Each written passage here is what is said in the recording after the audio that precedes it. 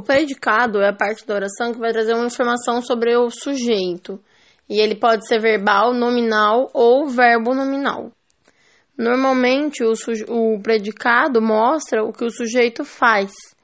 E às vezes a declaração contida no predicado não se refere a nenhum sujeito. Por exemplo, adiante há uma casa. O predicado ele pode ser verbal quando o núcleo é um verbo transitivo ou intransitivo. Por exemplo, uns brincam na relva. O predicado é brincam na relva. O núcleo é o brincam, que é um verbo intransitivo. No predicado verbal não aparece o predicativo. O nominal é quando o núcleo é o predicativo do sujeito, que pode ser um substantivo, um adjetivo ou um pronome, e o verbo é de ligação.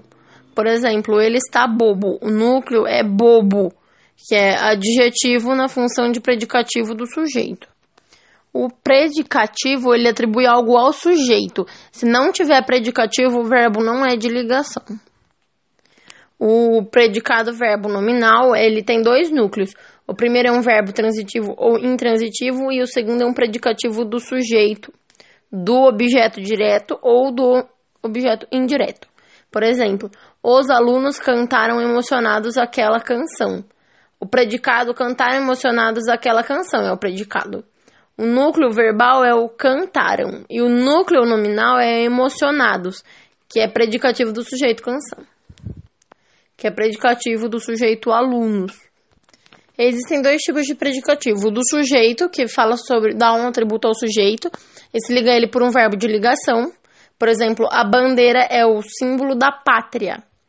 E predicativo do objeto, que o termo se refere ao objeto de um verbo transitivo. Exemplo, o juiz declarou o réu inocente. Quando o predicativo for deslocado na frase, ele vem separado por vírgula.